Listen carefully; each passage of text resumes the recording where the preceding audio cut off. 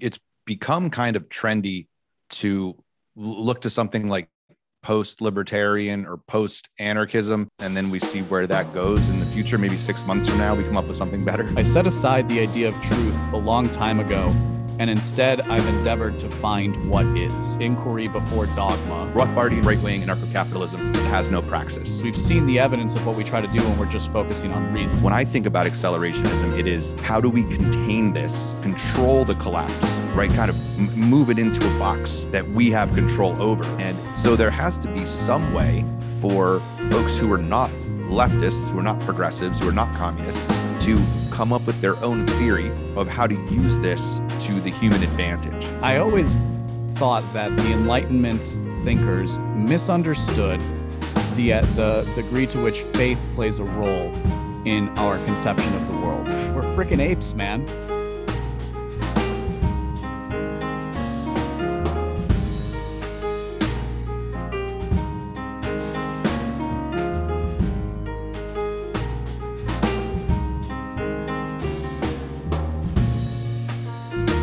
Welcome to the show.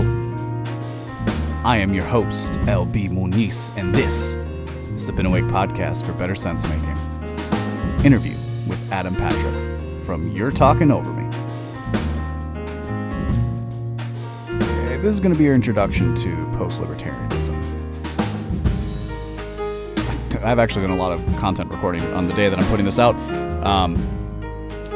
but I just said I think post-libertarianism is probably going to run into a lot of the same issues that postmodernism did. Just, we'll see what happens. But this was a really interesting conversation with Adam. I think there's something exciting happening. I'd like to think so, at least. And it's going to be my endeavor to be a part of it. And I'm going to be part of it by having conversations like this. See, a good conversation, to me at least, it's like jazz. So a good conversationalist needs to be like a good jazz musician. You need to know the basics, but you also need to know how to improvise. You gotta think on your feet. You can't be too rigid in your form of playing. And I guess more importantly, you can't be afraid to take risks. And we talk about some risks in this episode. It's risky to change your mind. It's risky to admit you're wrong. That's why I want to try and help people by demonstrating how to use skepticism in a practical way in your everyday life. So thanks to Adam for coming on the show. It was a lot of fun. These conversations are always a good time, and I hope that you enjoy them as much as I do producing them. If you're new to my work, please do me a favor and visit beenawake.com/subscribe. Sign up with your email and level up your reality. Without further ado, my conversation with Adam Patrick from You'reTalkingOverMe.com.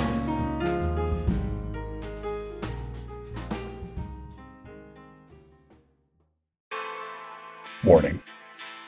The following broadcast is not approved by your teacher, university, politician, or government. Side effects may include skepticism, better reasoning skills, Does it do that liberty, now? I think all the time. peace, Anyway. and escape from the woke.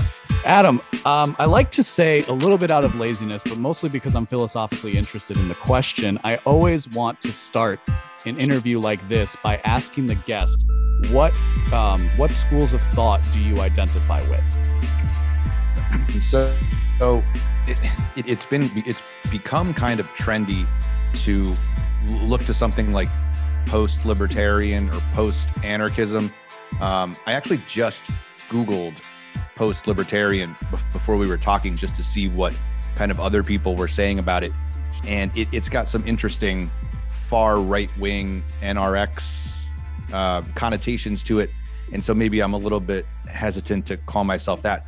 Definitely somebody who considered myself within the libertarian spectrum of ideas growing up and philosophically anarchist. I would say I don't know how someone can be quote unquote an anarchist, but I would say philosophically, I see that as an end game. I don't really have a term, and I hope someday to find one or maybe help create one. But then every time you do, or every time somebody does, it always tends to be co-opted by somebody who doesn't think like you. And so maybe, I don't know, maybe terms aren't the best. But then again, do you want people to not know anything about you, or do you want them to listen to 50 hours of podcast episodes before they try to figure it out? I feel like it's all kind of a marketing game. You know, what are you going to call yourself in public right now to get people to listen to your content, to sort of get them on board with what you're saying? So maybe we say post-libertarian for now, and then we see where that goes in the future. Maybe 6 months from now, we come up with something better. Mm-hmm. Well, I think the term, I have never been, well, frankly, probably not since I've learned about the term libertarian has an idea been more tantalizing, not necessarily exciting, but tantalizing as the term post-libertarian. But let's hold on for that, because what I like to say when I'm talking about the schools of thought that I identify with, and this is I'm happy we're talking for many reasons, but also because I just, for like really the first time, I've tried to formalize some of the way in which I've been analyzing the world, ideas, philosophy, humanity, and so on in a couple of pieces. But I call myself a philosophical skeptic. And my politics, as such as they are, I would use the term libertarian. Now, of course, some people would take exception with that, but we can get into what I mean. But philosophically speaking, skepticism has always been my home, and it's always been where I've felt the most comfortable. In particular, it's analogous to more of an academic skepticism, which is because as a consequence of the fact that I'm bothering to have ideas and try to put thought out into the world. So obviously there is use to this. But, you know, if you go way back in history to like the Hellenistic age, which was a book I read when I was in school, kind of detailing that, it was, to be very simple about it, there were like the Stoics, there were the Epicureans, and then there were kind of the skeptics who would question both of them. Mm-hmm. And so it's the formalization, the idea of skepticism as a formal school of thought is about questioning, right? It's inquiry before dogma. Formally speaking, in skepticism, they'll call it assent, but it'll be called withholding assent. But inquiry before dogma makes a lot more sense from a marketing perspective if we're trying to get people to understand an idea. And so that's what I do.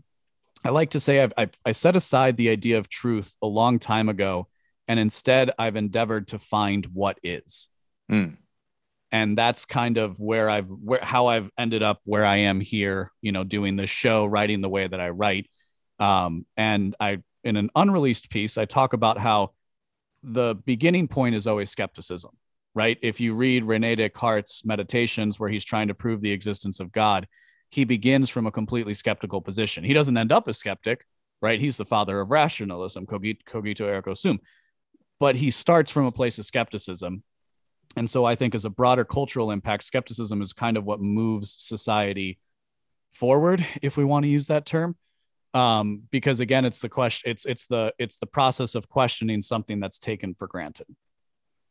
But then, you know, I found a home in libertarianism, this broader school of thought, the Austrians, you know, let's think, Hayek's, the Mises, the Rothbards, Tom Woods, and then, you know, more recently with some of the, you know, the LPMC stuff, but that's kind of that's not really about ideas. That's about politics. So it's a little bit different. Right.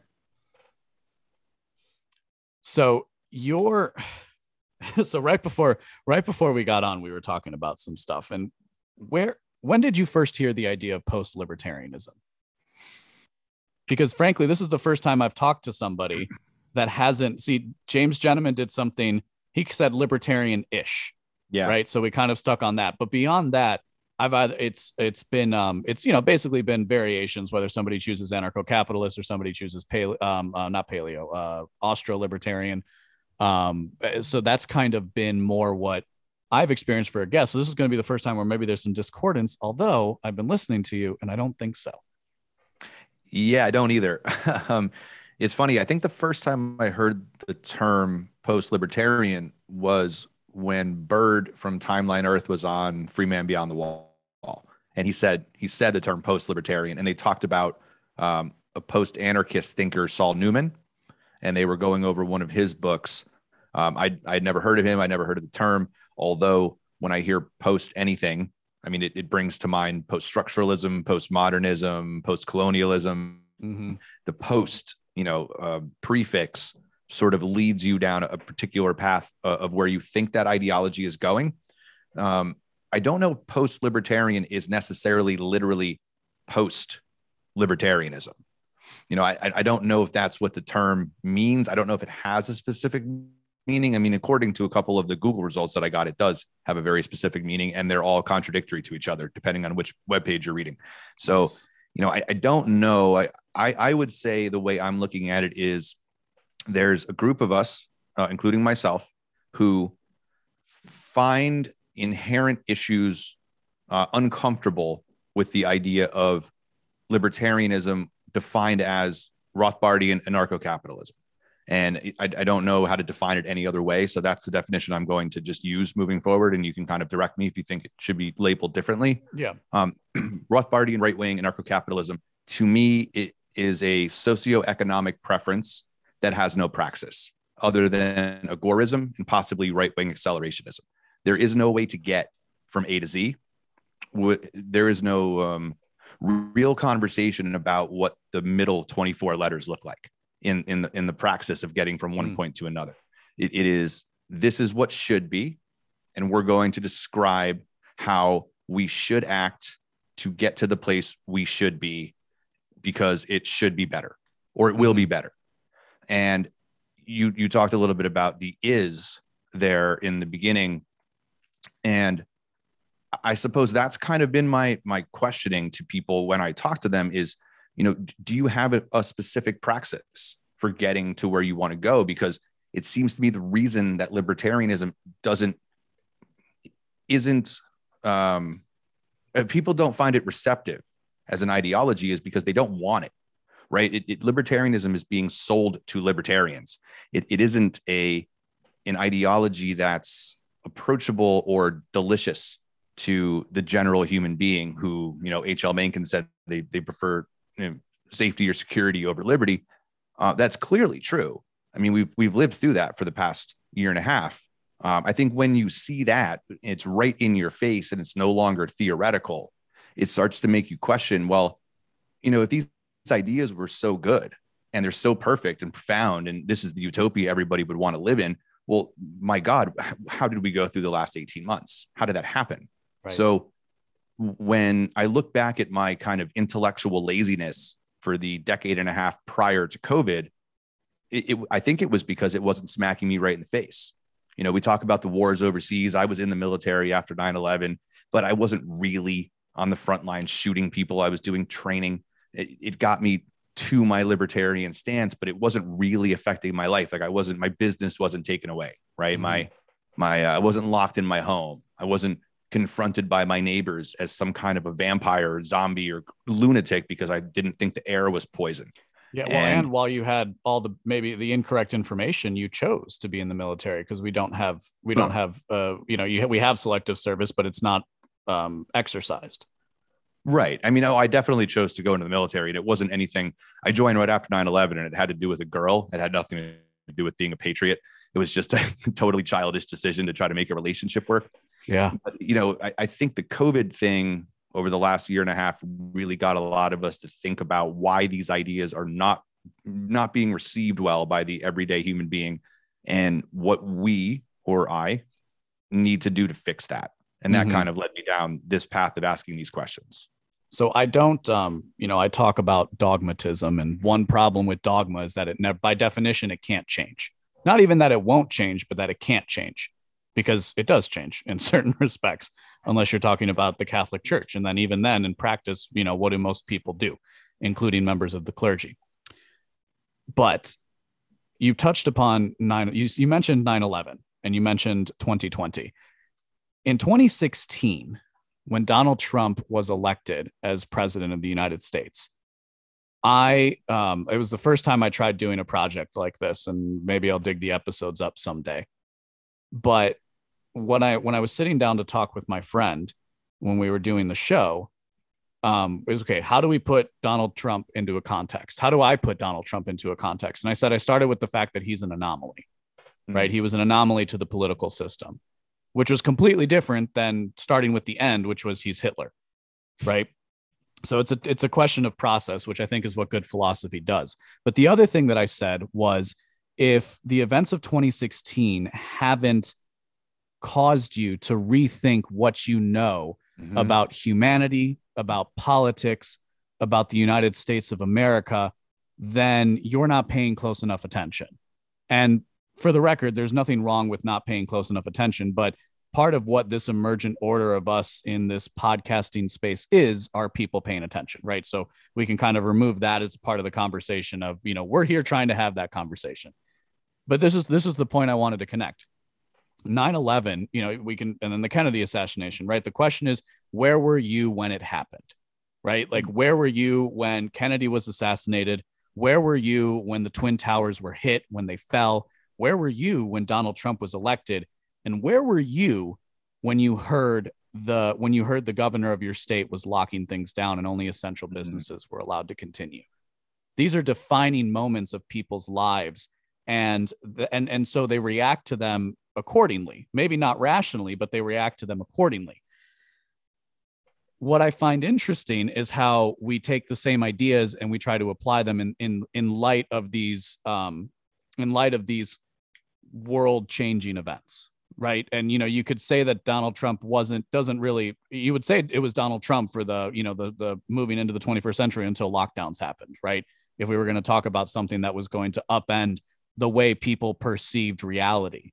And I've been watching, I recently rewatched the TV show Scrubs, and it's kind of useful to go back and look at some of these old sitcoms because they were on broadcast television, but the field of conversation was so much broader. Like, there was a specific, I just did an interview recently with Nick Ashley, and I talked about this there, but there was an episode where they were talking about the Iraq War, and one of the characters basically sounded like Scott Horton.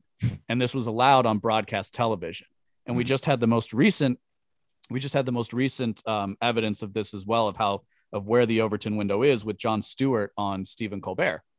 Because and literally, we're talking about the guy who pioneered a completely new field of entertainment television, right? With Jon Stewart doing the satirical cable news show, and Stephen Colbert was the heir apparent in many regards, or at least in my mind growing up, because Jon Stewart was first, Stephen Colbert was second. They each did the same show.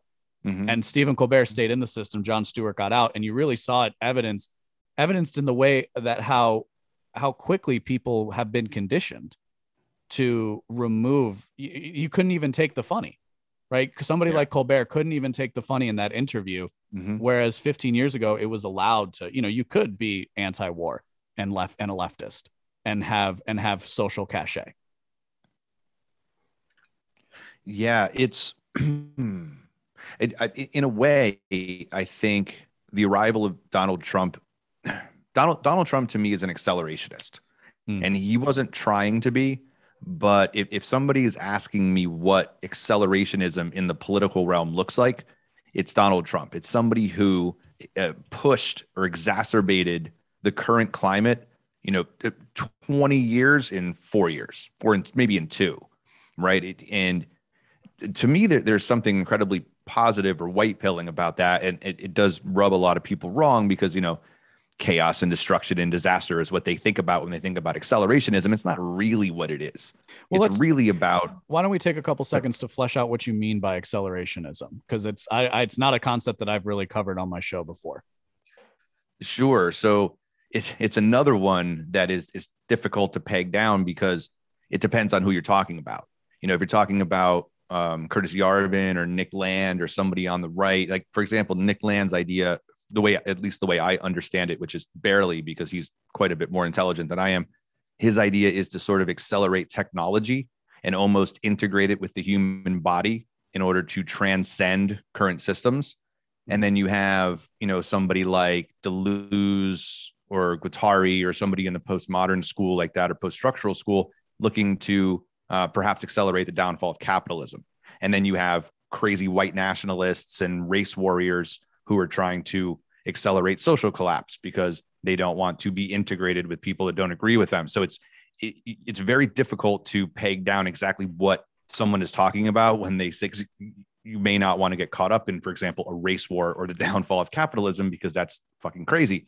So I would say for me, it's looking at the current climate, political, socioeconomic climate, cultural climate, and saying that there is nothing sustainable here. It is destined for collapse, and it would be better for everybody to get it over with sooner, where it can be controlled, rather than later where nobody's ready for it. But you would rather have control over a terrible outcome in order to facilitate as much peace and prosperity as possible, rather than have it surprise you later and end up not being able to react to it properly.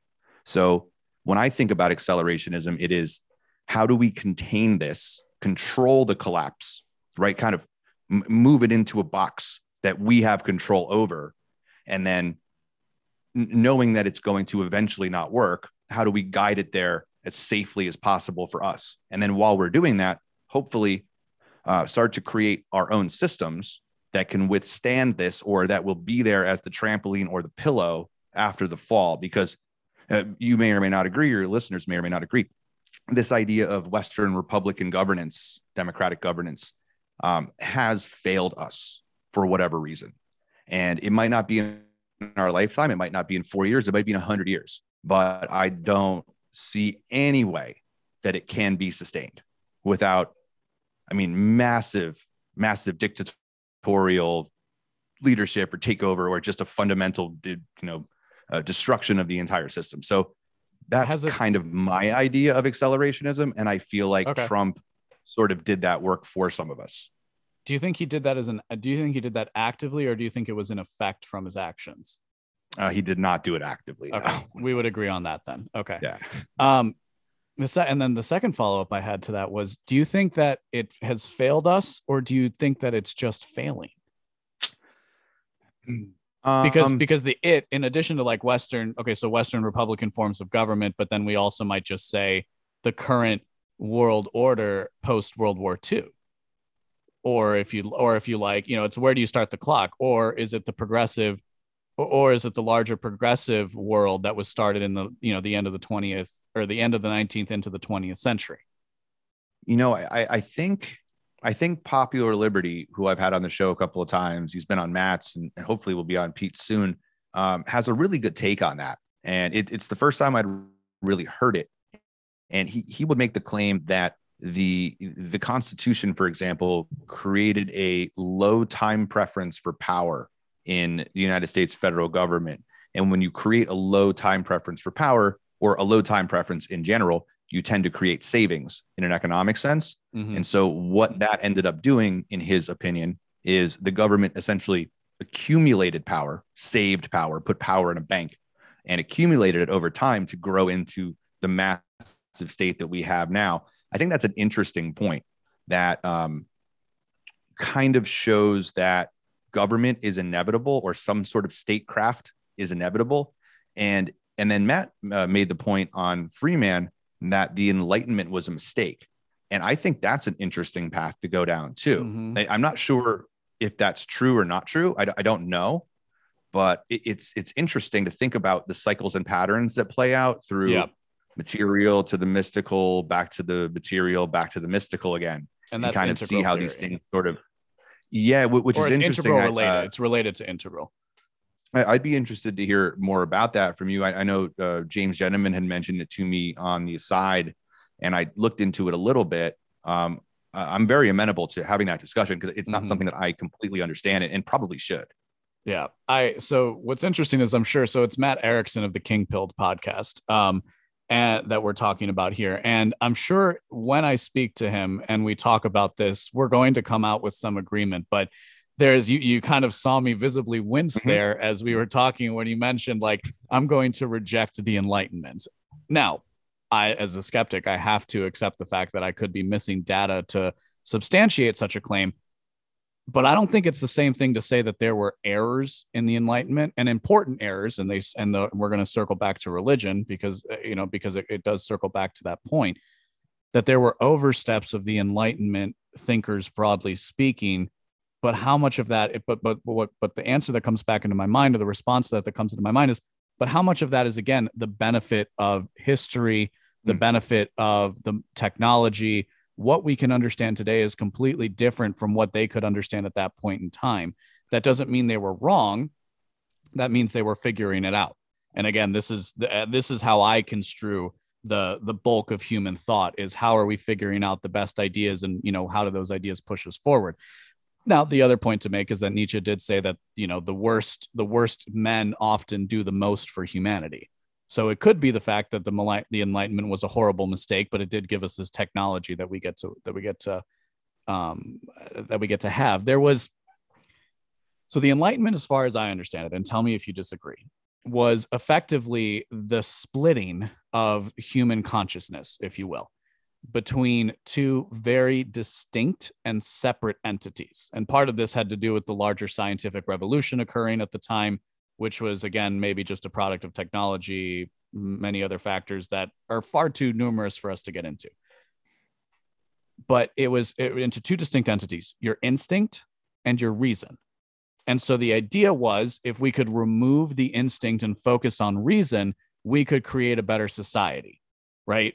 And because we live in a world of kings and landed gentry and nobility, where, you know, these people who are stupid because because they've been inbred for multiple generations, so by definition they become less and less intelligent, and probably more and more disagreeable, and so on. But you have these two distinct things, instinct and reason. But they were very, very separate from each other. And reason was the only thing that could save us. We thought that instinct was basically something that we could do away with. Well, in 21st century America, you know, I was born in the 90s, so I am a millennial. In 21st century America, in the new millennia, I don't think you can say the same thing, because we've seen the evidence of what we try to do when we're just focusing on reason, right? I mean, you don't get very far. And this definitely harkens to your comments on post-libertarianism as an idea, because libertarians, in that we can understand it as a class of people, have a propensity for argumentation, for logical thinking, for putting all those things together into something cohesive and, you know, in many cases singular. So as I was reading Kant, Moritz, Hegel, and a few other people way back when, whose names escape me at the moment, this was a very common theme throughout all of Enlightenment thinking. Well, I was raised in the church, Roman Catholic. I went to Catholic school my whole life. I think that's something that we share. And, you know, I went to Catholic school my whole life. And so I wasn't in the type of Catholicism that is very restrictive. If anything, I was in, because I was in general raised by Benedictines as far as my schooling goes, which have a far more collegiate and monastic view of things, which is a lot more about praxis, to use the word, is about how do you act in the world a little bit more so than, you know, maybe just your random diocesan priest, because the Benedictine philosophy is an entire book. Like, you as a layperson could follow the Benedictines' rules for communal living. It doesn't have to be in a Christian context. It was discovered over multiple generations. And, you know, so it wasn't a very restrictive Catholic upbringing, which I know some people have. And certainly if you're talking about evangelical Christianity, that tends to be very restrictive. You know, the Baptists who won't let their daughter go out or dance, you know, the movie Footloose. Okay.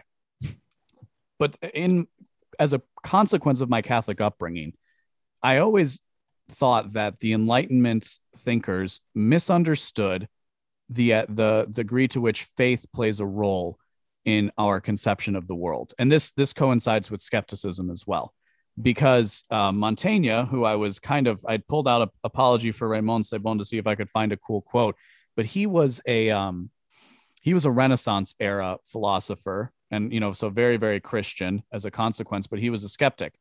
And what he comes to is that the only way we can know anything is through God's grace. And he goes through, you know, basically a litany of things of why, you know, see, look, we think we're so special that knowledge will bring us joy, but look at all these ways in which knowledge doesn't bring us joy. We think we're the smartest animal. Look at all the ways in which animals are intelligent, and they show a level of intelligence. We think that we Europeans are so enlightened, but we're discovering these people throughout the world on these islands that seem far happier than we do, you know, writing in Paris, France, or in London, England. And so to the extent that I react against the Enlightenment, I put things into three categories. I'll take a Trinitarian approach to this, which is to say we have three major drives: instinctual, which, you know, incorporates emotion, evolution, and, you know, other more unconscious mechanisms of the human psyche and body. We have our reason, which is pretty evident, or our capacity for reason, which is maybe more precise, which is to say it's a tool that we have this natural logical structure to our brain, and we generally find the world to be a logical place as a consequence. And without this, there could be no understanding, there could be no humanity, there could be no civilization. But there's also faith. And faith, I think, is faith is the starting point. There's this larger historical narrative that without the universal Christian idea of a universe ordained and created by God, we might never have discovered the mechanisms by which that operates. That translates into mathematics, geometry, so on and so forth. So so I'm not here as the pro-Enlightenment guy, but where I take exception, and that's why I say I'm sure we would come out to an amenable solution, but it's like, I don't like the whole fireball throwing, well, you know, screw the Enlightenment, there was nothing good there. And I'm not saying that's the argument he's making, but right. You know, what he does when he does that is he's purposefully deploying a heavy anchor by saying, oh no, we're not doing the Enlightenment thing anymore. And that completely, you know, that changes the tenor of a conversation almost instantaneously, both in the case of somebody with ignorance, right? If you don't understand what that means, then you can't interact. And somebody who does understand what that means, well, it tends to affect you in a very visceral way, which is, you know, good influence. So if Matt listens to this. Oh, I'm sure he will. And I probably should I will let him speak for himself. I'll tell you what, well, maybe let me serve that up with my favorite question, which is, how does that strike you? I mean, you touched on a lot there, and I wasn't being dismissive. I was taking notes while you were talking so that I kind of could follow a train of thought here. Something that became, as somebody who I personally was an atheist for most of my life, and I've only started re-exploring religion since the COVID bullshit I'm sorry, can I swear on your show? Yeah, go for it. Okay. I've only started exploring religion again since the COVID nightmare has occurred. And the reason was it dawned on me that, you know, Pascal said there's a God-shaped hole in man's heart. And Nietzsche, you know, has a much longer quote than God is dead, which you've recited on your show. And I'm not going to, we don't need to ad nauseum that. There's some sort of innate need for meaning and purpose in human beings. And when that is denied through the spiritual or the mystical, it tends to be found in the material and then turned mystical. You know, the idea that the face mask becomes a talisman, or the vaccine becomes a baptism, or some sort of way to signal to your in-group that you are part of the church, or the quote unquote church. That I don't know what it is. I mean, you probably could put it into better words than I can, but there's something about us that there's a need to worship. There's a need to believe in something bigger than us, to in-group, to signal, to believe. And I feel that through most of history, or at least the history that I've read, or that's, you know, been allowed to exist to the point where I can read it, there seems to be this battle between the mystical and the material, as if one is good and the other one is bad. And I like to take the approach that there should be a healthy balance, because from my opinion, I mean, the way I look at the Enlightenment, I mean, a lot of good came out of that. I mean, you touched on a bunch of it, right? You know, just the idea, forget the Enlightenment, the fact that we could, you know, basically HIV and AIDS isn't a death sentence anymore. Yep. Came out of modern medicine, and the ability for people to, you know, not wave potions around or blow smoke in people's faces. How about a serious laceration isn't a death I mean, sentence seriously, anymore? not a death sentence. Yes. So I think I want to give credit where credit's due here. I didn't come up with this. I think it was Vin Armani, and it wasn't on my show, it was on somebody else's. He said, you know, if you go all the way mystical, you end up as schizophrenic. And if you go all the way material, you end up autistic. Mm-hmm. And there's a healthy balance in the middle of understanding both of those things are important. For some reason, we need the mystical, and the material is helpful. So rather than say, it's all one way or all the other way, I think maybe the growth out of the cycle and pattern is to just accept both things and start delving into, how can we have this? Maybe it's integral theory, which I'm still learning about. How do we encompass all of these ideas and stop, picking one over the other as if that's necessary? I don't think that's necessary at all. And that kind of brings me to libertarianism, which I don't think anybody had said this before I did, maybe like 6 or 7 months ago, that I saw libertarianism as Christianity minus God. I saw it as exactly the same thing as Christianity. Don't hurt people, don't take their stuff, do unto others. But for some reason, they just took the Christ part out. And so maybe the click for me, was, okay, well, if that's what it is, then it's not necessary. We just go to Christianity. We don't need libertarianism. Mm-hmm. And if you want to just follow the life of Christ as a utilitarian tool to achieve what you want in your community, then just pretend he didn't really exist or he wasn't the Son of God and just follow that and call that what you want. But that seems to be what libertarianism is.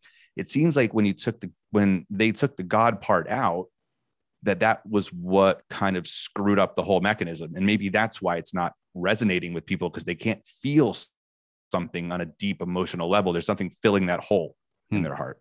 So I'm just postulating that, but no. So, and so I see libertarianism a little bit differently.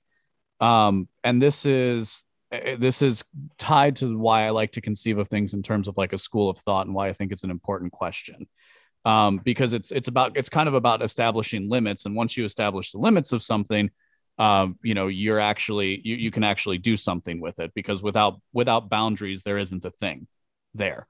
Right. Like in fact, I would argue, and this is a little bit of a teaser, but I would argue that boundaries are actually the beginning point of freedom as almost a definition.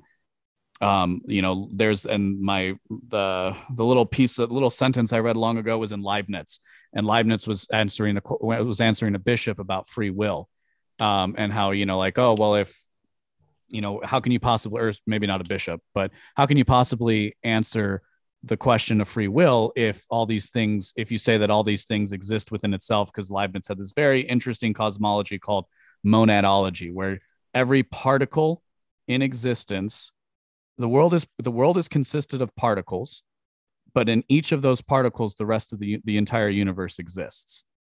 So it is both. It's kind of like this subdivisional thing and Leibniz was the dominant philosophical school of thought before the scientific revolution, or at least as it was taught to me in Europe, in European. Shoot. There we go. Sorry. Go ahead. Can you say the word again that you just said? Monadology. Okay. Leibniz is the philosopher. Gotcha. Okay. So like there is this thing where freedom actually has to exist within a boundary. Like in that we have free will, it exists within a boundary because we are not a limitless creature. And so what most of the time, if you talk to somebody who's not really trained to think or and just more trained to react, is like, well, freedom is to do whatever I want. I don't think that's technically possible, right? Because if we wanted to do everything we wanted to do, then we wouldn't have to probably do anything, because we would get other people to do everything for us and we would just kind of exist. But where was I going with that? Sorry. Libertarianism so Christianity is obviously an older idea than libertarianism, but that's not in dispute. And so as a consequence, given that libertarianism arose in the West, it is necessarily Christian or has Christian elements, because Christianity is infused throughout Western civilization, whether the atheists out there want it to be or not. But there's the missing link here is also liberalism, right? The broader school of liberalism that came about during the 20th century. I see libertarianism, and tell me how this strikes you. I see libertarianism as a distillation, a special, almost like special operations, if you will, of the larger liberal ethos. And we can kind of conceptualize it this way. We have this guy Rothbard, who is inheriting this tradition of thought. We started with Rothbard anarcho-capitalism, who's inheriting this tradition of thought from Ludwig von Mises, the Austrian school. And he's trying to go into political theory beyond that. And so what does he do? Well, he takes out anything in liberalism that isn't worth that isn't necessary, absolutely necessary. And what do we come up with? We come up with this very, very strict interpretation of a political thought, of a political philosophy, a way in which we should orient ourselves in the world, an end goal, and most importantly, the end state, which you specified as well, because that's exactly what they do, which was always something that bothered me early in my time. But let me not lose my train of thought. We now have seen that these things are, again, maybe insufficient. So when I entered the liberty space, the big debates were minarchy and anarchy, thin versus thick libertarianism. Mm-hmm. Now, thin versus thick, I always found to be entirely obvious. The answer was thin, because without that, libertarianism really isn't anything special. There's nothing distinct about it from a larger, again, liberal conception of the world, and a liberal and this is in a positive sense of the word. And by the way, if you're a conservative, you're either a conservative liberal or you're a conservative progressive, because how can a conservative be both anti-liberal and anti-progressive?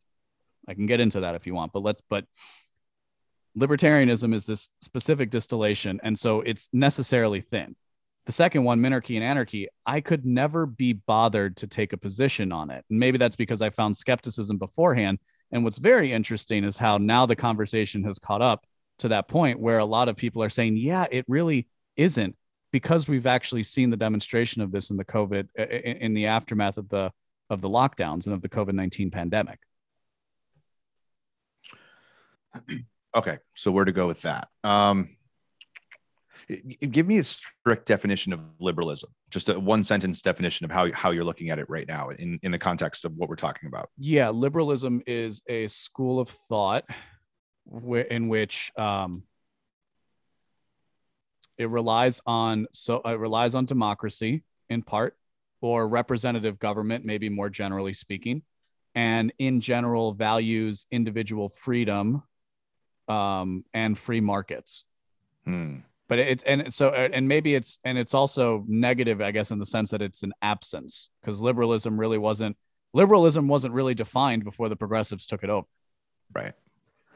Yeah. I think the idea of liberalism as you presented it, which is fair and probably how anyone would present it, I just wanted to be on the same page with you. Yeah. I think that was a necessary thought step in a multi-step process of trying to figure out what is the right, and by right I mean most productive way for humanity to flourish. And it's probably a reaction to there being a lot of people, a lot more people than there were in ancient times or something, trying to figure out how to coexist in ways they never had to learn how to coexist before. Because you have integrations of society, you have obviously slavery movements ending, people integrating that way, different cultures integrating, globalism becoming a thing, technology. I mean, even 500 years ago, there's technology that's bringing people together. And maybe that's a reaction to that, to try to figure out what to do with something that humanity had never really, if Alexander the Great took over an area, he just enslaved people or forced them to do a certain thing. So right. This idea that we're all going to sort of, voluntarily integrate into society, and that's just going to be super cool. Right. I think gave birth to the idea of liberalism. I'm not sure that's an end in and of itself, rather than it is a way to try to explain a phenomenon that nobody had experienced before. So I see it as a necessary step. I don't see it as something that anyone has to take right now in 2021 as something that needs to be a thing anymore. And I'm not saying it isn't or doesn't have to be a thing. Yeah. And I would agree with you, because I think the tagline for my last project was, let's talk about liberalism understood properly. And, so you could see how far just in the context of this conversation, how much things have changed since I wrote that tagline out. Because it was this idea, well, if only everybody understood, then it would be fine. And it's a very difficult lesson to learn, that most people aren't interested in understanding. And if you're somebody who goes through, and this is the way I can talk about it, is that especially if you go through the university system and you don't run up against, you don't run up against a really bad professor, let's say, or what have you. But if you're a reasonably bright person in the university system, you'll be okay, right? You'll get decent grades. You'll do okay. You won't get targeted, although that's probably changed now. But you're also surrounded by people who are interested in working out ideas, and because that's the ostensible purpose of what you're doing at the university. At the very least, they have to listen to you talk, even if they don't care. Mm-hmm. And what was a big change for me was when I kind of just started working all the time, and I spent too long in the university. I never got my piece of paper, which is a detriment to them, not to me, I feel. But it's this. And now I interact with a lot of people who never went to college and aren't even interested in ideas beyond, maybe something entertaining or a play, or what they're going to, or the only idea they have is what they're going to have for dinner, where they're going to go on vacation, and whether or not their wife is going to sleep with them that night. And that's so many people. And there's nothing wrong with that, by the way. And this is the point, is really coming to grips with Nietzsche's conception of the herd was a big deal for me. And actually understanding that when, especially in that we act as groups, there is not the, I was going to say mindlessness. There's a mindlessness to it, but that's not exactly correct, because it's not a, we're a cudgel instead of a scalpel when we act as groups. And most people are very comfortable with the cudgel, because a cudgel is a far easier weapon to wield than a knife, or let's say a sword, right? There's a reason why the knights had the broadsword, and why, the farmer had just like I said, a mace or a cudgel or something simple to wield in battle. And I think reason, and the corollary to this is, I look at reason as a sword. I think ideas and concepts are tools that we use, and to the extent that we use them, we have to understand them that way. Yeah, that's probably true. Something popped into my mind when you were talking there. A couple of things. One about the university system that's probably been talked about too much, so maybe I should just leave that alone. But it was when I was thinking about what you were saying and tying it to the Enlightenment, for example, or even those who would consider themselves like woke or enlightened today. It's this sort of concept of very, very smart people operating in a very unique elite class, looking for ways to escape human nature or rise above it, or possibly pull people out of human nature, or teach them ways to rise above their own, natural tendencies to be tribal or worship things or whatever, trying to pull people out of that. And it seems to me that is not working well. And one of us can talk to Matt about what he means by the Enlightenment, it shouldn't have happened or whatever. But that was kind of my interpretation of it. It was, the kings, not you specifically, try to deny human nature, or try to pull people out of it, or try to enlighten them in a way that makes them not want to succumb to their own, innate naturalistic tendencies. But they seem to fucking do it anyway, regardless. Give them 3 days without electricity, or pump COVID into a marketplace, and it seems they very quickly forget the Enlightenment ever existed. And they go right back within like 72 hours. They go right back to that innate need to find meaning and purpose, and to find their in-group, and to be tribalistic and go into survival mode like that. Like it takes a lifetime to pull people out of it, but like 2.5 days to go right back into it again. And I think I don't know what that means, or how to use that in a useful way to move society, or maybe just our in-group forward. But I think it's at least important to bring it up and say that it's a thing that's happening. Yeah. Well, I would say Marxism explicitly and progressivism explicitly both reject the idea of a human nature. They would be very materialistic. Yes. Yes. They would be antithetical to the question of Darwin and to Darwinism and evolution, which might sound convoluted, but it actually isn't. because Darwin came out with this theory. This is Thomas Leonard's the progressive era, Race and Eugenics in the Progressive Era. Great book, highly recommend. Can't recommend it enough to understand the importance to which eugenics influenced thinking at that time, because it's been largely whitewashed from history. Why? Because largely speaking, we've lived under a progressive paradigm for about 100 years or so, give or take. But part of this eugenic notion, which I think in like your 6th grade textbook, they call it social Darwinism. But part of this eugenics notion was saying, oh, hey, so there's this dude, Darwin. He just came up with this theory. He calls it evolution. It seems pretty cool. Here's the thing. It takes about 10 million years for us to create thumbs. So that's kind of going to be a problem when we want to create the kingdom of God here on earth, because we also have the social gospel movement occurring at the same time. And in general, we have the evangelicalism of various Protestant faiths too. But here's the thing. So Darwin takes a long time. Evolution works on its own time frame, and we can't be guaranteed of an outcome. And look, there's all these people that we don't need to have around. Like, what does this guy really do? He's sweeping the street. Do we really need to have somebody do that?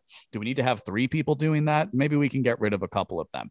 So let's take the principles of of Darwin, of evolution, and animal husbandry, which we've been doing for generations, and let's do eugenics. Let's actually try to create the perfect person, create the perfect society. And this is the impotence for our education system, the Prussian model, was we had all these filthy papists coming from overseas. And it's important that we put it in this construct, because that was a defining characteristic, right? Whether you were a Protestant or whether you were a Catholic, far less so today, but it was incredibly important at the time.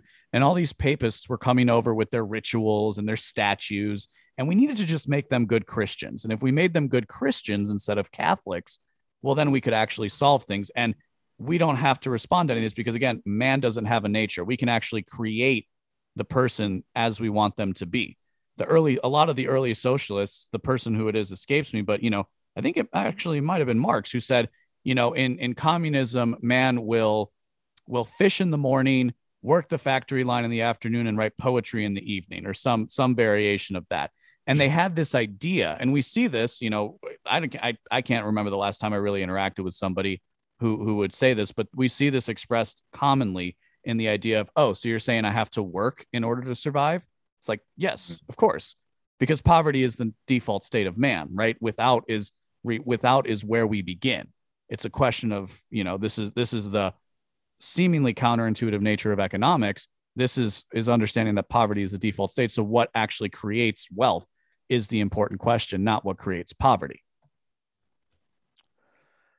Yeah, I mean, you're more well-read on this than I am. I definitely understand the ideas. There's, again, this consistent push to fix humans throughout a lot of philosophy, throughout a lot of, materialism or dialectical materialism, a lot of essentially everything I can see that's come out of the left since the, French Revolution.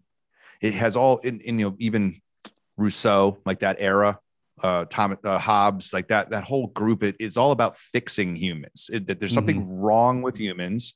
It needs to be fixed. And there are dozens, if not hundreds, of ideas about how to do that, about how to fix human beings so that they operate differently than the way they're born to operate. And it just, until I was going to say until somebody comes up with a way to actually achieve that, but I don't think without maybe like molding technology into our bodies, like implanting chips in our head and changing our blood to oil or something, that's even remotely possible. It seems to only cause schisms and destruction and death and chaos. And maybe if, libertarianism really had a goal, it would be to start embracing human nature and figure out a way not to control it, but to invent or engineer a system that responds to the proper incentives on its face, that then leads people naturally to the point that other folks would try to orchestrate. Does that make sense? Yeah, I mean, that's culture. Yeah. Right. So culture one thing that's fascinated me is what creates culture. What is this thing? How does it operate? And how can we schematize it to understand it? So yeah. Sure. So I would say, I mean, it's pretty, everybody is familiar with the quote, politics is downstream from culture. But I would add to that culture is downstream from religion. And that in order to understand where the culture is, somebody has to understand where the worship lies, where the collective worship lies. Does it lie with God? Does it lie with Joe Biden? Does it lie with Fauci? Where is the religion? What is the worship? And then when you get that, maybe that's where you start, because culture can't exist without some type of belief system. It's just that there wouldn't even be a culture. All right, so I'm going to do a semantical trick, and then but then I'll actually address what you said. So the semantical trick is to say the root of culture is cult, and cult has, and a cult was, at least in my understanding, this is Joseph Piper, leisure is the basis for culture, but like the root cult actually refers to various cults, which is in effect a religion. Right. And the idea, like I said, the book is Leisure is the Basis of Culture, but you can find it at Liberty Fund, because that's where I got it. I was at a conference. I asked the guy, what's the most random book you have here? Because, it's just stacked high with, nothing wrong with it, right? But it's a college conference, so it's stacked high with, Road to Serfdom, Human Action, all great stuff. I'm like, what's the weirdest book you have here? He said it was this one, so I got it. It was really, really interesting. But he talked a lot about the cultus, and he talked a lot about and what that meant in ancient Greece. And so the way he put it was that, the cult was like a specific veneration of a god. So it wasn't quite Zeus, because everybody worshipped Zeus. It was, we worship Zeus of the marketplace in particular.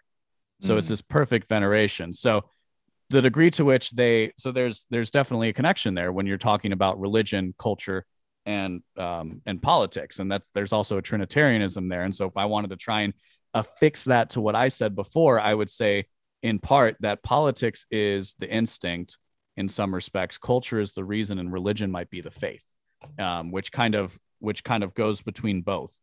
It plays across both the other two spheres. Well, can I add something to that? Absolutely. I was thinking maybe when we think of culture, and maybe you're not doing this, but for somebody listening, when you think of culture, you might think of like the American culture or Southern culture or Northeastern culture. And I would say then if that is the way it's being interpreted, then the culture in that aspect becomes a pantheon of religions or a pantheon of gods. Yeah, right. Culture is not monolithic by its nature. Right. We tend to, and most people like tend to make it that we're talking about, right? Yes. Yeah. Right. Yeah. America has had at least two, probably more. And in fact, I would even argue, there's, culture begins from yourself, but then, you have culture at the level of family, friends, you have culture in your vocation. Everybody's job has its own specific culture. You have regional cultures. You have a society, which is usually where it's bounded by some kind of a government. You have a civilization, which seems to span beyond, but not necessarily, right? Western, like there's Western civilization, and that's kind of understood to be all of Western Europe and most of America, but maybe not all of it. And then right. So that's one way you can kind of move up the various degrees to which culture interacts with an individual, I would argue. Well, let me ask you then what you think of this. Is the human mind, as it's evolved and adapted to being here in 2021, sitting here having this conversation, is the human mind even capable of compartmentalizing or making sense or even surviving all of that information, all of those opposing inputs?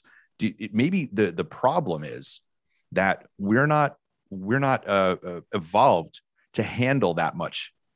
There's so many, like you just went through a whole hierarchy of sort of cultures and religions and things that different social circles that may or may not overlap. And this it seems to me that that's a lot of minutia for the human mind to have to sort out all at once over like just a few hundred years. Yep. And if it takes, 10 million years to develop a limb of some sort, maybe we're being bombarded with a bunch of shit that we can't fucking understand.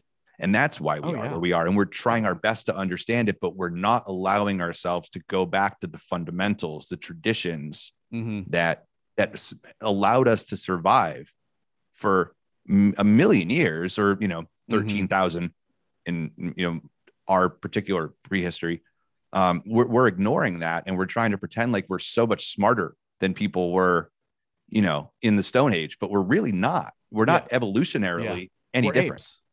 Yeah, we're freaking apes, man.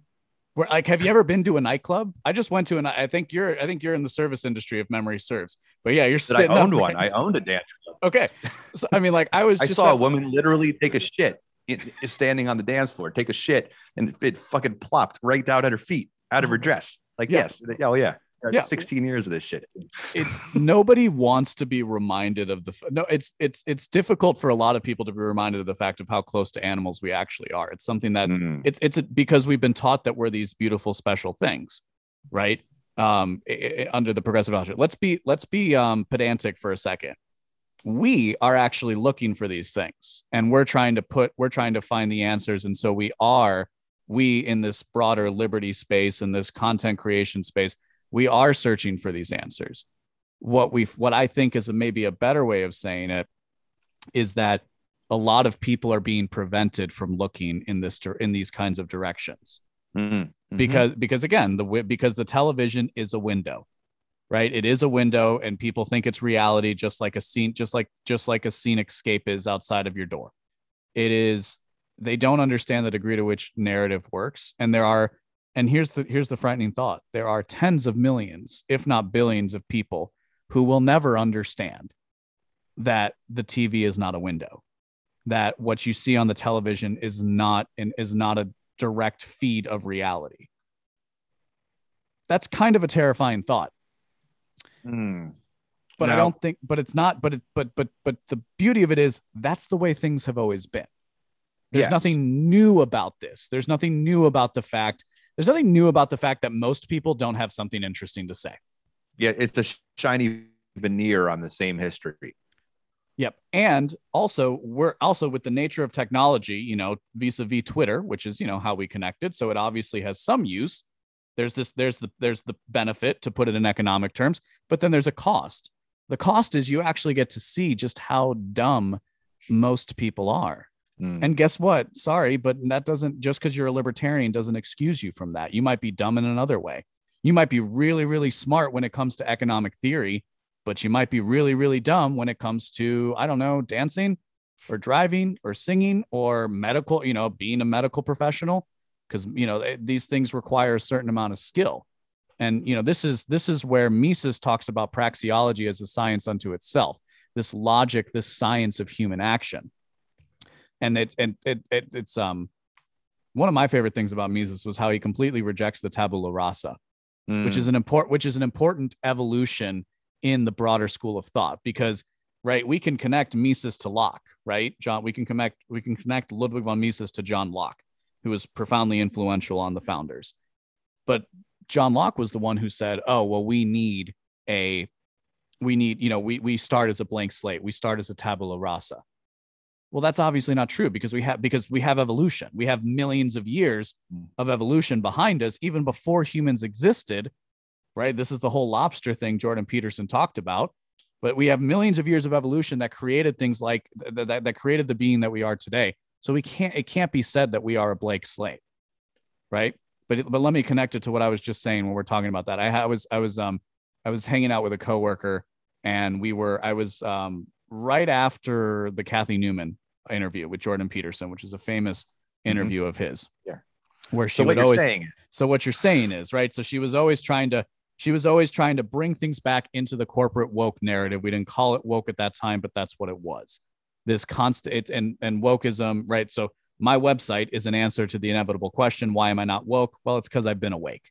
Like, there is no waking up to these things. I've been studying them for most of my life at this point. But what Jordan Peterson, we were talking about that. And so he was breaking out the point of lobsters, right? And so the argument that Jordan Peterson puts forward, to put it simply, is that lobsters react to serotonin just like humans do. And lobsters actually have a very complicated hierarchy, and it's tied to their serotonin levels. So a lobster that's high in the hierarchy will have a lot of serotonin, and he will actually be bigger and be able to fight better as a consequence of it. But if he gets removed from his home, he'll actually lose serotonin and become weaker. So Jordan Peterson's point, which is completely well taken. And if I consider the fact that I went through 20 something years of schooling without contending with the concept of it, that hierarchy is biological and that hierarchy exists before anything else that we've done as human beings. And the fact that that was never explicitly stated. As a Catholic, you see it in practice because there's a lot of hierarchy in the Catholic Church, which is why it seems so obvious to me. But in my grand education that I received, not that I went to some like crazy great schools, but there was never any concept of hierarchy. It was never discussed.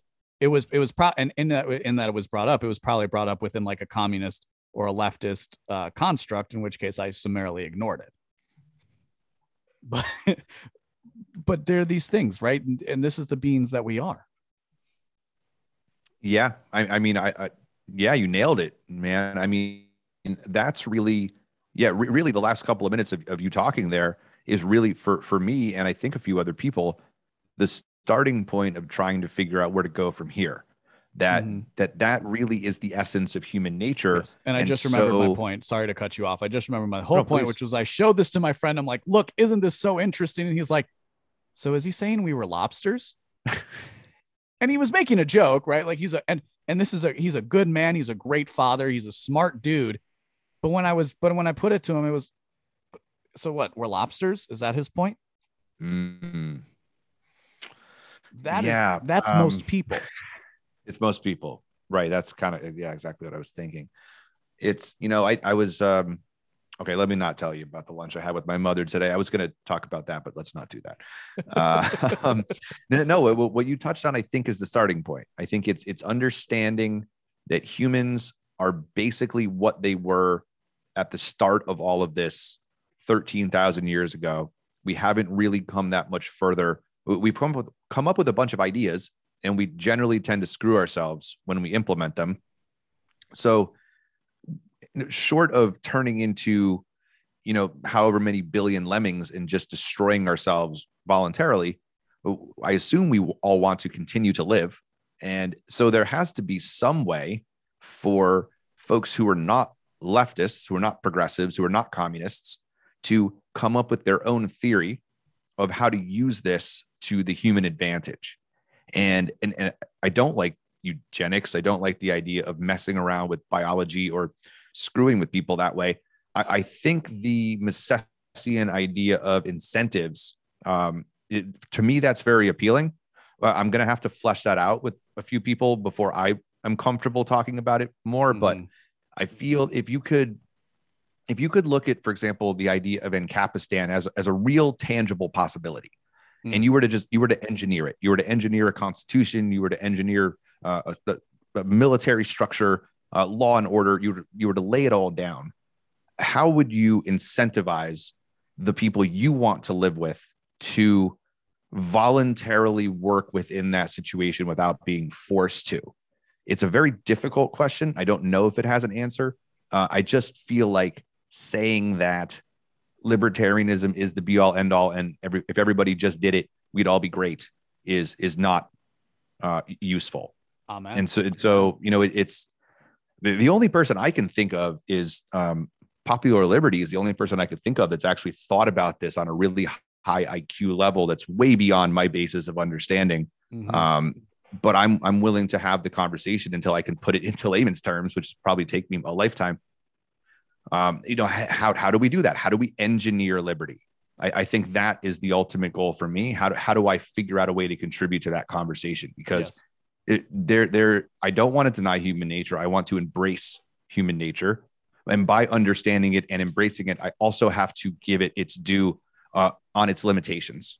Right. And that, I think that begins the conversation, and we'll see. Considering everybody I talk to is considerably smarter than I am, hopefully they'll run with it and we'll get somewhere productive. Well, but here's the interesting thing, right? There is a school of thought, academic thought, that does try to address this idea of evolution and its impacts, right? Evolutionary biology, evolutionary psychology. Let me name some prominent ones of those that I know very well. Gad Saad, Brett Weinstein, Jordan Peterson, anything connecting these people, maybe the fact that the establishment, the cathedral, if you will, has been attacking them nonstop since they dared poke their heads out of the little hobbit hole that academia gave them. Because for me, that was a huge mind-opening thing, was when I started to look into evolutionary biology as a theory. And I'm not saying I can flesh it out, but just understanding the consequences of what we just said, that things like that our biology informs who we are as a person, and that has an evolutionary lens. And evolution doesn't, it's not evolution's job to create superfluous entities. So, we kind of, there's kind of a reason to it. There's a logic to it that exists on a grander scale. So there are these people who are endeavoring to do it because it's an interesting thing. And what do we see continuously? We see them being struck down by the media. We see them being struck down by government institutions, or at the very least ignored by government institutions, which pivots very well into the conception of an elite. And I think in that we can understand that there is an elite. They don't really care how many, they don't care how smart or how dumb you are. They care that you comply. And so that tends to, if you will, breed a certain, the system then that they create will allow for a larger amount of people. I like to say I'm directional. I'm not destinational. This is the problem I have with Ancapistan, right? If we're going to start with, it's the starting with the end gate, and we've already figured it all out and we have no idea how to get there. I've never seen the use in thinking like that. It's never made sense to me. I have this more natural inclination where I'm trying to figure out how do I move forward from where I am?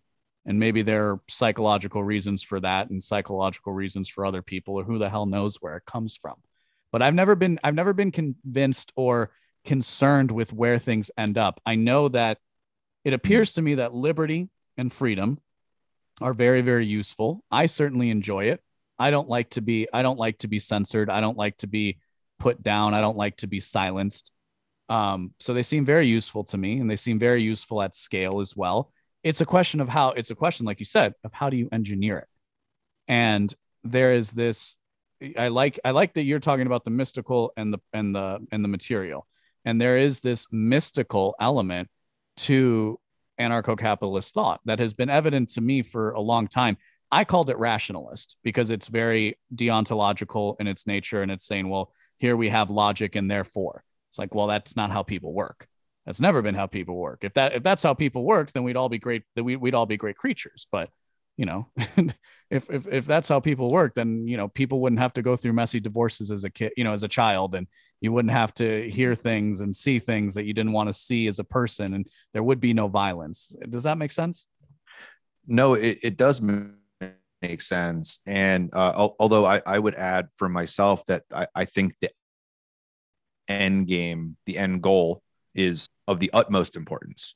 That if there isn't, and this is just for me, I don't want to project onto you or anybody else, but for me, if I don't know where I'm headed or where I want to see at least myself be, right, then I don't know what it is that I'm working toward. I'm just thinking for the sake of thinking. And there is, of course, most of philosophy is that, thinking for the sake of thinking.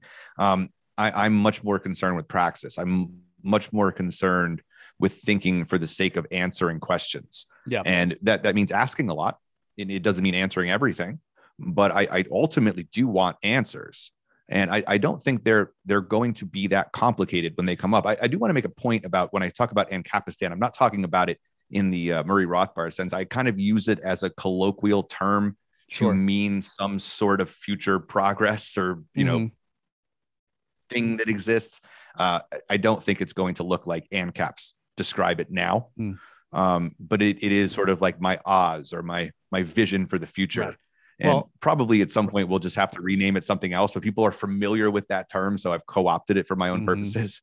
Well, but what did you just delineate, right? In a sense, it's what Plato talked about in the Republic so long ago. Is utopia utopos or utopos? Is it the place that cannot be, or is it the perfect place? Yeah, I actually think every time I think about somebody like a Plato or an Aristotle or someone like, I wonder what they would think if they were living through the last 18 months. And it's a great thought experiment. Obviously, we don't know, we can kind of maybe project some of their ideas on, okay, well, they were thinking this during this particular instance. Maybe they would feel the same way today. And they're obviously only dealing with their own circumstances and everything they knew up to that point. So I find it a little cringe when people like pick or choose a philosopher over another, because everybody is trying their best at the time that they're thinking or philosophizing. Mm-hmm. And there's a lot to learn from all of these people. But, you know, the same way people can take the Bible and pretend it was written directly to them in 2021 when it fucking wasn't, you know, people do that with philosophy too. And they try to project these thinkers onto so we don't know what somebody like, if Plato had written the Republic sitting through COVID, locked in his home with his business taken away and not being able to feed his family, the Republic might have looked a lot different. So I just think it's important to look at that in context. And, you know, if we're going to write our own version of the Republic today, it doesn't necessarily invalidate his. It just means we're looking at it through our own context at this moment. Well, I've always liked to say a good philosopher does two things. They compare themselves to Socrates, and then they mischaracterize their opponent's arguments. And that's probably why I'm not a good philosopher, is because I put it. I was looking, I'm trying to find something that I wrote recently, but you just articulated it right there. That is how I view philosophy. It is the and this is from that book, Leisure is the Basis of Culture, Joseph Piper, but he also talked about philosophy as the counter melody to religion. So personally, I'm not practicing. I wouldn't be called a practicing Catholic at the moment. I don't go to mass on any kind of a regular basis, but I've never rejected God, if that makes sense. The term atheist, and you know, there could be a difference here in just you know, when we came of age, right? But like the term atheist never had a cachet for me. Now my brother's an atheist, so it's not like it's, and my younger brother to boot, so it's not like it's unique. You know, it's not like there aren't people turning into atheists or saying it, but, and I have one of my best friends is an atheist, and him and I have very interesting conversations about this, because I am also a hyper rationalist person. So that confuses people a lot of times, because, you know, religious person means dumb, you know, they don't know what they're talking about because they believe in fairy tales. But I've never rejected the idea of God. And what I find interesting about where I am now, given the times we live in, is how I am returning to the Bible, returning to these ancient stories. And Jordan Peterson did a lot for this. He basically unlocked a door that nobody knew you could open, or nobody even knew existed. Wait, we can actually take these deep stories and use them in a way that doesn't mean that we are necessarily religious adherents. Well, that's interesting. How do we actually, what are the ramifications of that? Because we are in a more materialist age, as you were saying. And what a lot of people are contending right now, for a broader context for the listeners, is that we are moving from a materialist time into a mystical time. And so there are consequences of that. Now, to take the Jordan Peterson example, he has probably done more to convey the mythos and maybe praxis of Christianity to the masses than anybody else in popular culture. I tend to err on the Jonathan Pageau side of it, but there's something very interesting about Jordan Peterson, and he's been incredibly honest and very vulnerable about his personal life and his struggle, kind of for everybody to see in real time. I have the utmost respect for that, and the utmost respect for him as a human being.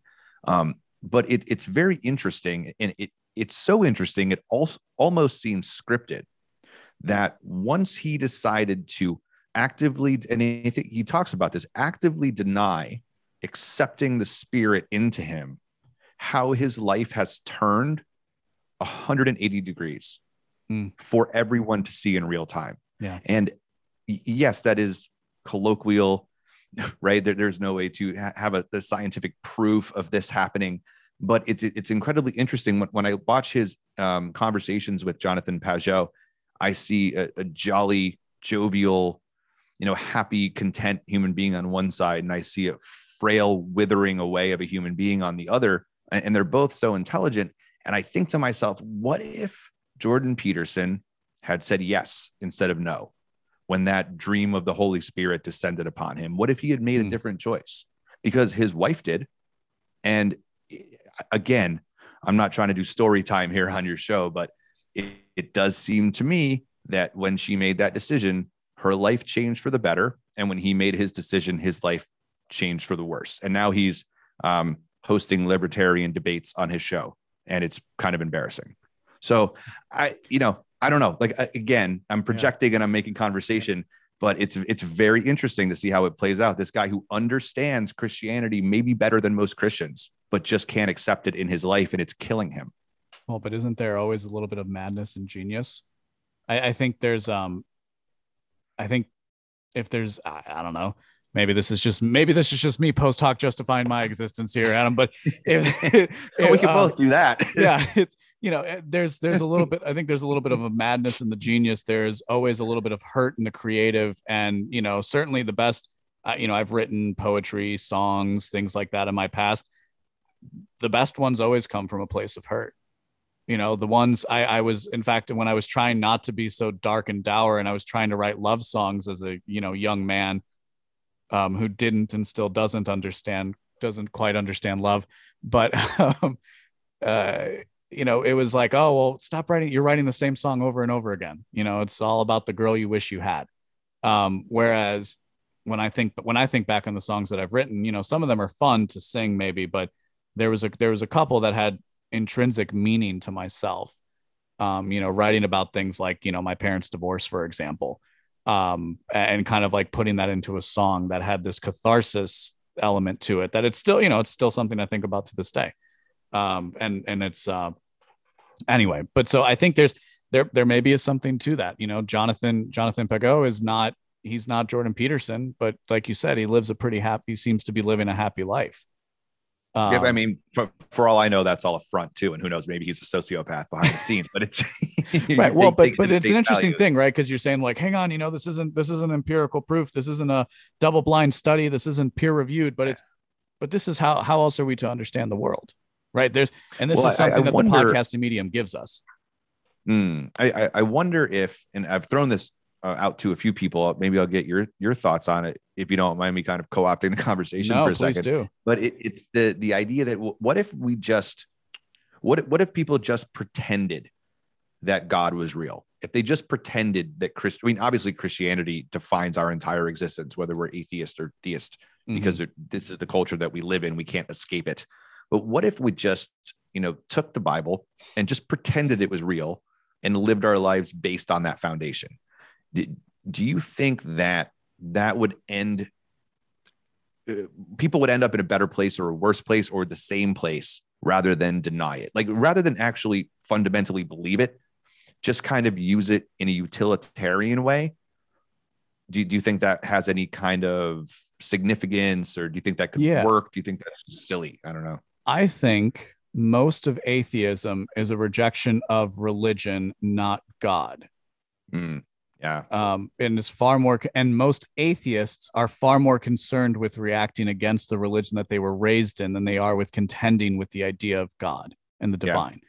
My friend that I was speaking of earlier is an example to the contrary, which is why it's interesting to talk to him about these ideas. And we had, the same kind of education growing up.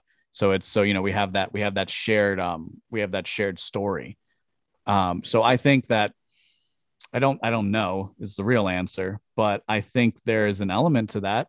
I think that Jordan Peterson does say, act as if God exists, or that's what he does, which some people would take as a cop out. I think is irrelevant. Isn't that the purpose of religion, though, is to instill those values, kind of circling back to what we were talking about with the human nature. What religion says is, yeah, you're a sinner, so here's what you're going to do to make sure you don't go to hell. Very simple. No, there's no need for lobsters. There's no need for understanding serotonin systems or the multifaceted way in which our brain processes information. I think that's the realm of philosophy, is actually trying to figure out all the little tendrils that exist. But what does religion do? Religion gives you this prepackaged answer. So almost by definition, as long as somebody's acting as if it's true and believes that what they're doing is going to help them, it does the case. Yeah. Now, here's the problem. And this is the danger to the conversation we have right now, is that we are having, not we necessarily in this context, but I perceive people having, let me say it this way. There's a lot of power in the Word of God. There's a lot of power in the Word of God.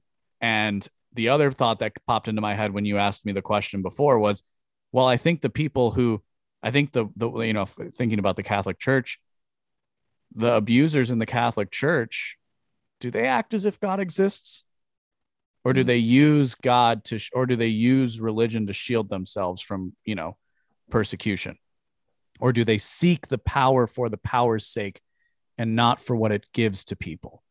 Yeah. I think that's a tough question, because usually when you say, why aren't you part of religion? It's like, well, look at the Catholic Church. They have, you know, they abuse children, even though public school teachers abuse children at the same exact, if not higher rates.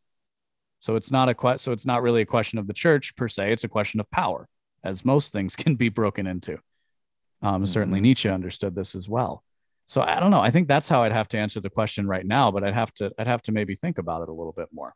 It's a great point that you brought up, that the most, well, maybe not most, but a lot of atheists they're just simply reacting to life experience. And I would put myself in that camp too. When I would have considered myself an atheist, it was because I had a really shitty catechism. I didn't like the Roman Catholic upbringing that I had. I went to Catholic school.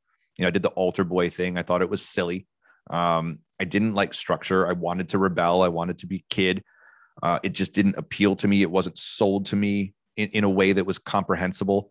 And so therefore I just called myself an atheist, to the point where calling myself an atheist in retrospect doesn't even mean anything. It didn't mean shit. It just meant that I didn't like the way I was brought up. That very well might be the way a lot of people go through it. And when I went back, or I have started going back and reading the Bible exegetically, I'm finding so much more in there that's applicable to my daily life. And to me, there's clearly archaeological and historical records that point to a lot of truth in the Bible, at least, you know, the exile to post-exile. I'm a little iffy on how I think those stories are real prior to that. But reading through it and understanding that they are stories that were told to people for a reason at that time, to elicit a response that provided society with a better outcome than the antithesis, is something that I've started to internalize and realize that if you just follow the point of the story, because most of the Hebrew Bible is not about telling a story, it's about explaining a way of living through storytelling. And the story itself to them didn't matter so much. It's why we read the Bible, we're like, it's kind of a dumb story. Like it's over in like 3 verses, like kind of a shitty story. But to them, it wasn't the story. It was the point of saying the thing to live the life that way. Yeah. It seems to me that when people follow those lessons, they tend to live a certain type of life that seems to me to be more congruent with how I would want to see my own life or those of my loved ones lived. So that there's something for me that's very utilitarian about that, but it also feels really good too. Well, and I would just personally say I've seen the positives and the negatives of that, you know, religious life, because I've also seen the way in which you can be ostracized very easily through no fault of your own, and where all that mercy, all that talk of mercy and love goes out the window because, again, we're just petty apes struggling for our place in the hierarchy. I also like to say that this is kind of a fun one to go against, you know, and like an atheist, but I think it's demonstrably true that there is more truth within the Bible than in 80 to 90% of social science.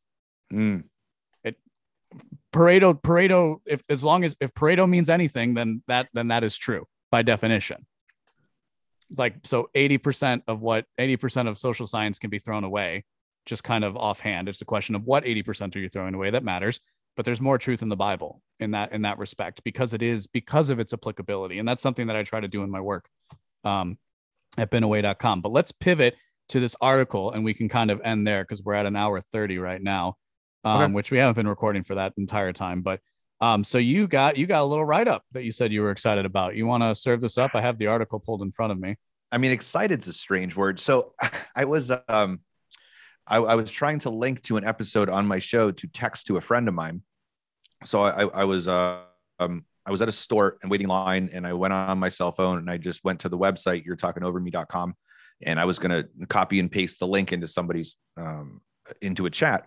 And I must have typed it wrong because a bunch of search results came up for me personally. and not my, Adam Patrick is some of my name, but not my entirely real name. And it came up Keith Preston, who has, I don't have the article right in front of me, but he's been on Free Man Beyond the Wall. I'm familiar with him. And he was essentially critiquing my last episode with Pete Quinones on Pete's podcast, which is not out yet, which if you're a Patreon supporter, you could listen to right now.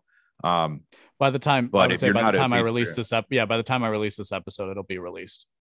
Right. So it'll be up there for public consumption. We recorded it right after Pete recorded with Matt. It was like a follow-up episode. So Keith linked to that, brought it to his website, made it public, and then commented on it, not so much to me, but kind of in a way talking about how he thinks this right-leaning, his words, concept of post-libertarianism is, I guess, silly. Right? Is that a good way to summarize the way he was talking about it? So what he says, you can read it. You have it right in front of you. Yeah, I got it right in front of me. So he starts. So we'll just kind of do the first. Well, it's a very short piece. So let's just kind of read through it and let me know if you want me to stop. Aside from some theoretical differences in the realms of political theory and economic theory, the main problem I have with U.S. libertarians is the way in which they have not been able to stand apart from mainstream U.S. politics. It seems that virtually all libertarians feel compelled to take one or another, quote, culture war side, making themselves into just another faction of either the red or blue tribe. My criticisms of the left, in parentheses, including left libertarians and left anarchists, are well known. But I've seen plenty of libertarians going in the direction of the standard right libertarian, quote, wokeness sucks, so we need to become conservative / Catholic traditionalists / NRXers, neo-reactionary direction. This Matt Erickson guy they're discussing seems to also have the fetish for Eastern Orthodox religion that is common amongst many in, okay, so fetish right away is always a key. That's a word to me, and no disrespect intended. But if I read the word fetish in that context, I tend to start dismissing things. Mm-hmm. Just as a little insight into how I read. But let's see, this fetishism of the Eastern Europe, of Eastern Orthodox. I can't say I'm impressed with it. I've seen in plenty. Sorry, I lost my place. Amongst many of the U.S. alt-right / light / NRX / traditionalist / whatever milieu, I've seen plenty of libertarians go in this kind of direction over the past decade, but I can't say I'm much impressed with it. To me, it's just a rightist inversion of the left libertarian, woke is libertarian perspective. Both are ultimately just another tribe or religious sect, and it's beside the point when it comes to what I consider to be the most important aspects of anarchism or libertarianism, i.e. the critique of power. Serious anarchism criticizes systems of power regardless of who holds it, irrespective of how traditional, woke, socialist, capitalist, religious, secular, whatever else they may be. I will work with anyone who criticizes this or that system of power. And then he goes on to say that he wrote in a PaleoCon journal, in a Green Party article, and attacking things from both the left and right wing perspective. So that's and that's basically the piece. Yeah, well, one thing jumps out at me there, and I responded to it on that website. I filled in the comment section with my name and my email and said, "Hey, you happen to mention me in this article. Would you like to come on and have a conversation?" And I had listened to him on Pete's show, so I'm familiar with who he is. But one thing really jumped out at me there, and it was the anarchists challenge power thing. And to me, that's simply lax praxis. There's nothing there. You're challenging power for what? For the sake of challenging it? I don't know what that means. And it seems to me that exactly the reason why some of us are starting this conversation is because we want to develop a praxis in order to figure out why some power works and some power doesn't, or some is acceptable and some is unacceptable. But the idea that I'm just going to go out there and be like, I hate the color yellow, and everywhere I see it, I'm going to paint it red or purple or blue. To me, that's just on its face pretty ridiculous. So I don't know what he's getting at. And I'll be happy to have a conversation with him that's not angry, but right. But I think that he kind of makes my point for me in the article. Right. Because what you're pointing out is, if you're going to just always oppose power, then you're never going to have it. You're going to be the exception, right? Like, and the exception is great, but it'll never become the rule. So you're kind of you're intentionally putting yourself in a certain place. Now, I just wrote a piece. Sorry, real quick. I just wrote a piece called an apology for irreverence, and I used apology, and the twist is I use apology in the old sense of the word, which is to say a defense. So I'm defending irreverence. And so I'm trying to actively work through this thing of, well, if you revere something, do you know if it's worth revering? So that's where irreverence actually comes in. And I'm operating under this presumption that there's light, and there's always light and dark. There's always a positive and a negative to anything that we can conceive of, because we are humans and therefore we are limited and fallible. And so we can't create something perfect by definition, because if we were perfect, we would have already had everything figured out. There's an interesting thing here. And I don't know this gentleman, and he seems very interesting and obviously cares a great deal about the same things that we care about. But this is kind of what you've been hinting at. There's a generational component to this. There's a huge generational component to this, in that in the way that you conceptualize and talk about liberty, right? And here's as for evidence of this, we might look to the 2020 Libertarian Party campaign for president, because here we have this political party that's looking that says it's a party of principle, that says it speaks for an ideology. And we can look at two people, Jacob Hornberger and Jo Jorgensen. Jo Jorgensen ended up winning the election. Jacob Hornberger was the favorite of the LPMC, which I do organize with the LPMC in Illinois as a testament to full disclosure.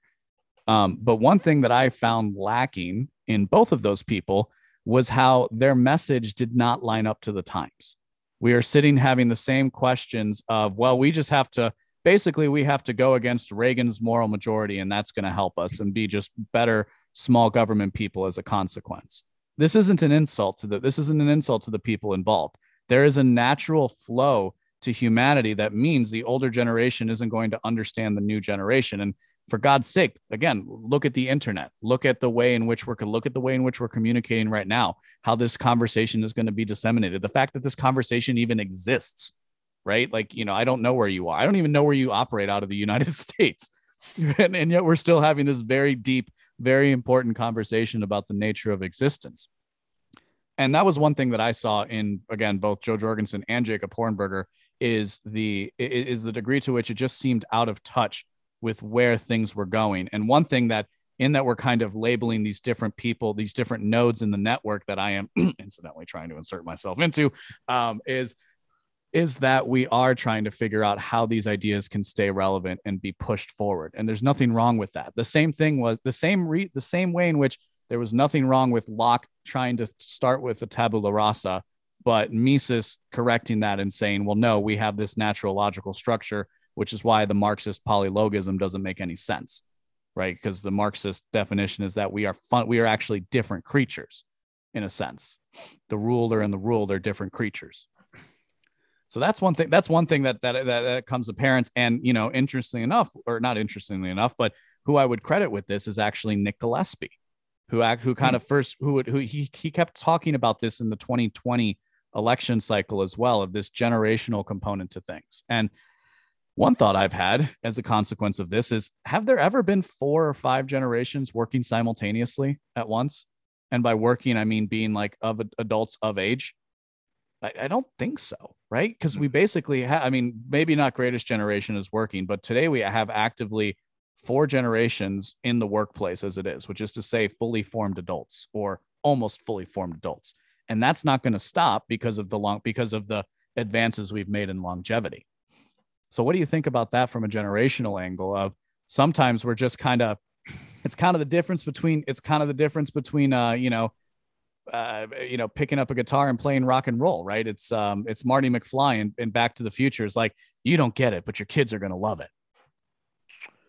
Yeah, I think when you're talking about the Libertarian Party with Hornberger, Jorgensen, I think that's spot on. When it comes to somebody like Keith Preston, and again, I haven't had a full chance to talk to him or really understand where he's coming from. So I'm making assumptions here. I'm not trying to be a dick. Yeah, I just looked at the picture. He's got great hair. I'm envious because I used to have really long hair. Apparently, he has quite the background of being an activist. And listen, I'm not trying to shit on anybody. I just came across this randomly standing in line at a store, so I'm only reacting the best I can. But it reminds me of Ernst Junger's Oymishville, I think is the way you say it. And in it, this directly influenced Curtis Yarvin's clear pill theory and Gray Mare for the Nihilist Prince. But in Oymishville, he's writing post World War II Germany, and he develops the idea of the anarch. And the anarch is to the anarchist what the monarch is to the monarchist.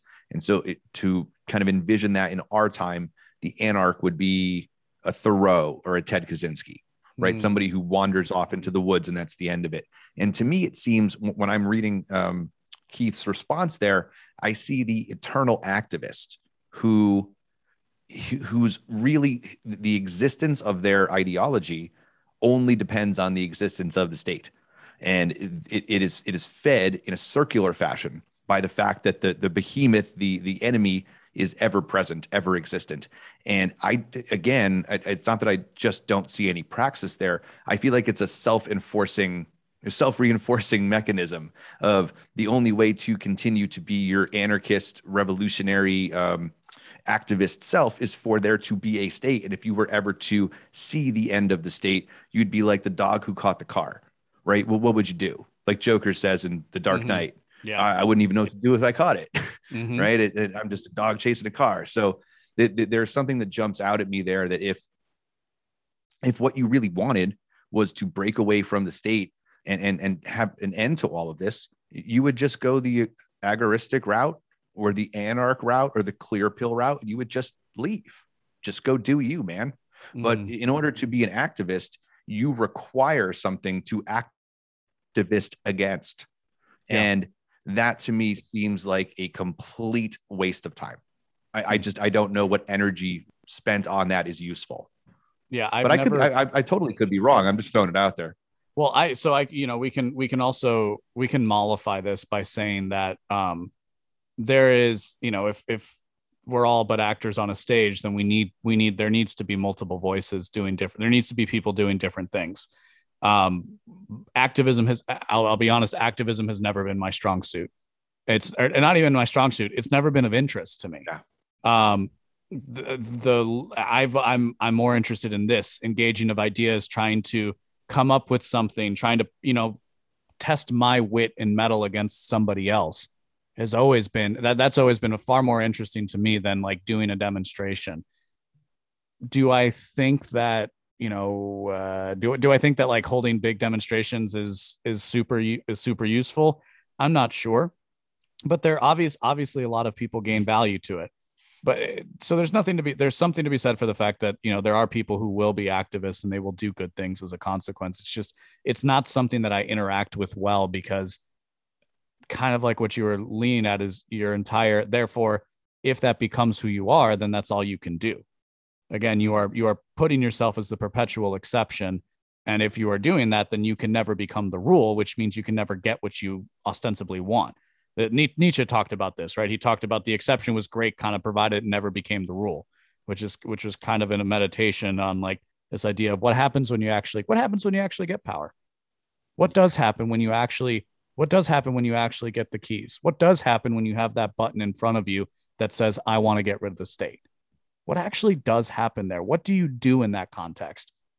As a seemingly non sequitur, Mark Twain has answered this question in a short story, which was it's a story of a guy who leaves his title in England and comes to America, and it's a very interesting meditation on that. But one thing that struck with me was a conversation between a couple of characters, and they were saying how it's just awful that there are still princes in the world, and every prince should give up all of his possessions and never be a prince again. And the response to that was, come on, really? Are you so sure about that? Are you sure that if you were given the opportunity to go and be a nobleman in England and have a house full of servants at a time when people didn't have indoor plumbing, that you wouldn't do that? Do you really think that sort of power is so beyond you? Or would you think that you'd be different? Would you think that you would do it and you would actually use the power for good? And that's scary. I mean, power has scared me. The idea of taking power because of the consequences of it. And so I can understand why somebody would choose not to do that. Yeah, yes. And the power dynamics is for sure a large part of the conversation that I'm starting to have with people is about understanding what would you do if you had it, or how can you get it, and then what will you do with it when you have the opportunity to wield it. What bugs me about a lot of libertarians and many anarchists is they would have no idea what to do if they actually achieved their goals because they never thought about it. It almost seems like completely unreasonable. It's almost the same to me as somebody who's, a crit theorist. If they were to solve the problem of racism, well, they no longer have a reason to be a crit theorist. They no longer have a meaning or a purpose in their life to go about this activism. If the anarchist achieves anarchism, well, then what do? Oh my God, we got it. We got anarchism. Now what? Well, someone's probably just going to put a spear through your temple, and that's going to be the end of you. So maybe we should talk more about this praxis and have this conversation and spend less time virtue signaling to in-groups about shit that we don't fully understand. I think, I am incredibly humbled to have this conversation with you. You're incredibly well-read and well-spoken, and I'm only attempting to hold my own here. And hopefully I've done that. I think so. That for me, the praxis is the most important thing, and the end goal is the most important thing. And then that can change. It can vary. I'm open to it.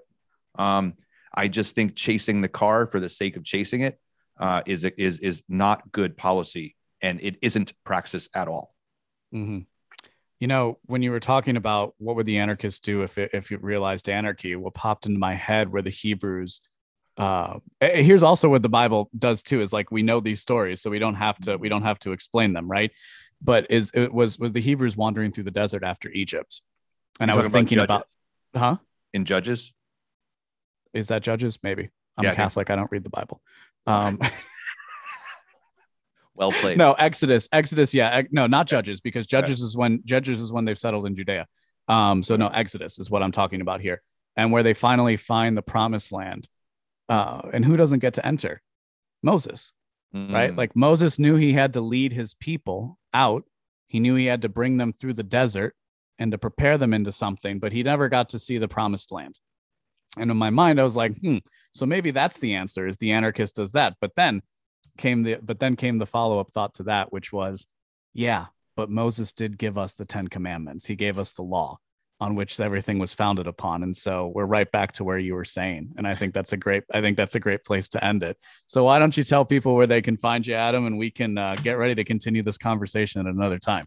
Yes, sir. So the name of the podcast is You're Talking Over Me, and I spelled it goofy on purpose. So it's YER, talking with no G, and then over me normally. So You're Talking Over Me at .com. You're Talking Over Me.com. And then you can find me on any social media platform at I am Adam Patrick, or You're Talking Over Me at protonmail.com. If you want it. People have sent me DMs and emails and all kinds of stuff. I love the feedback. I love when people disagree with me. If it's polite, keep pushing, keep learning, keep growing. And then, and your show, dude, honestly, I don't have to drop a plug for you on your own show, but I only recently started listening, and it's this great combination of like Stevens Philosophize This and Part of the Problem that pulls in current events and philosophy in such a well-spoken way. I'm super digging it, dude. And I'm hooked. Kind of what I'm going for. Please keep doing what you're doing.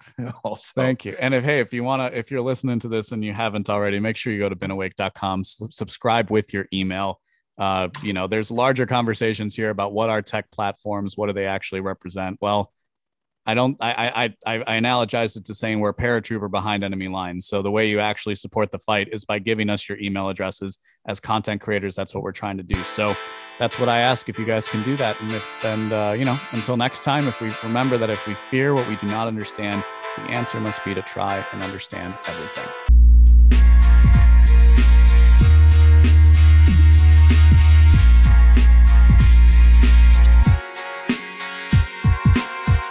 If you like what you heard today, go to beenawake.com to subscribe for future updates. My name is LB Muniz, and I am not one with the woke.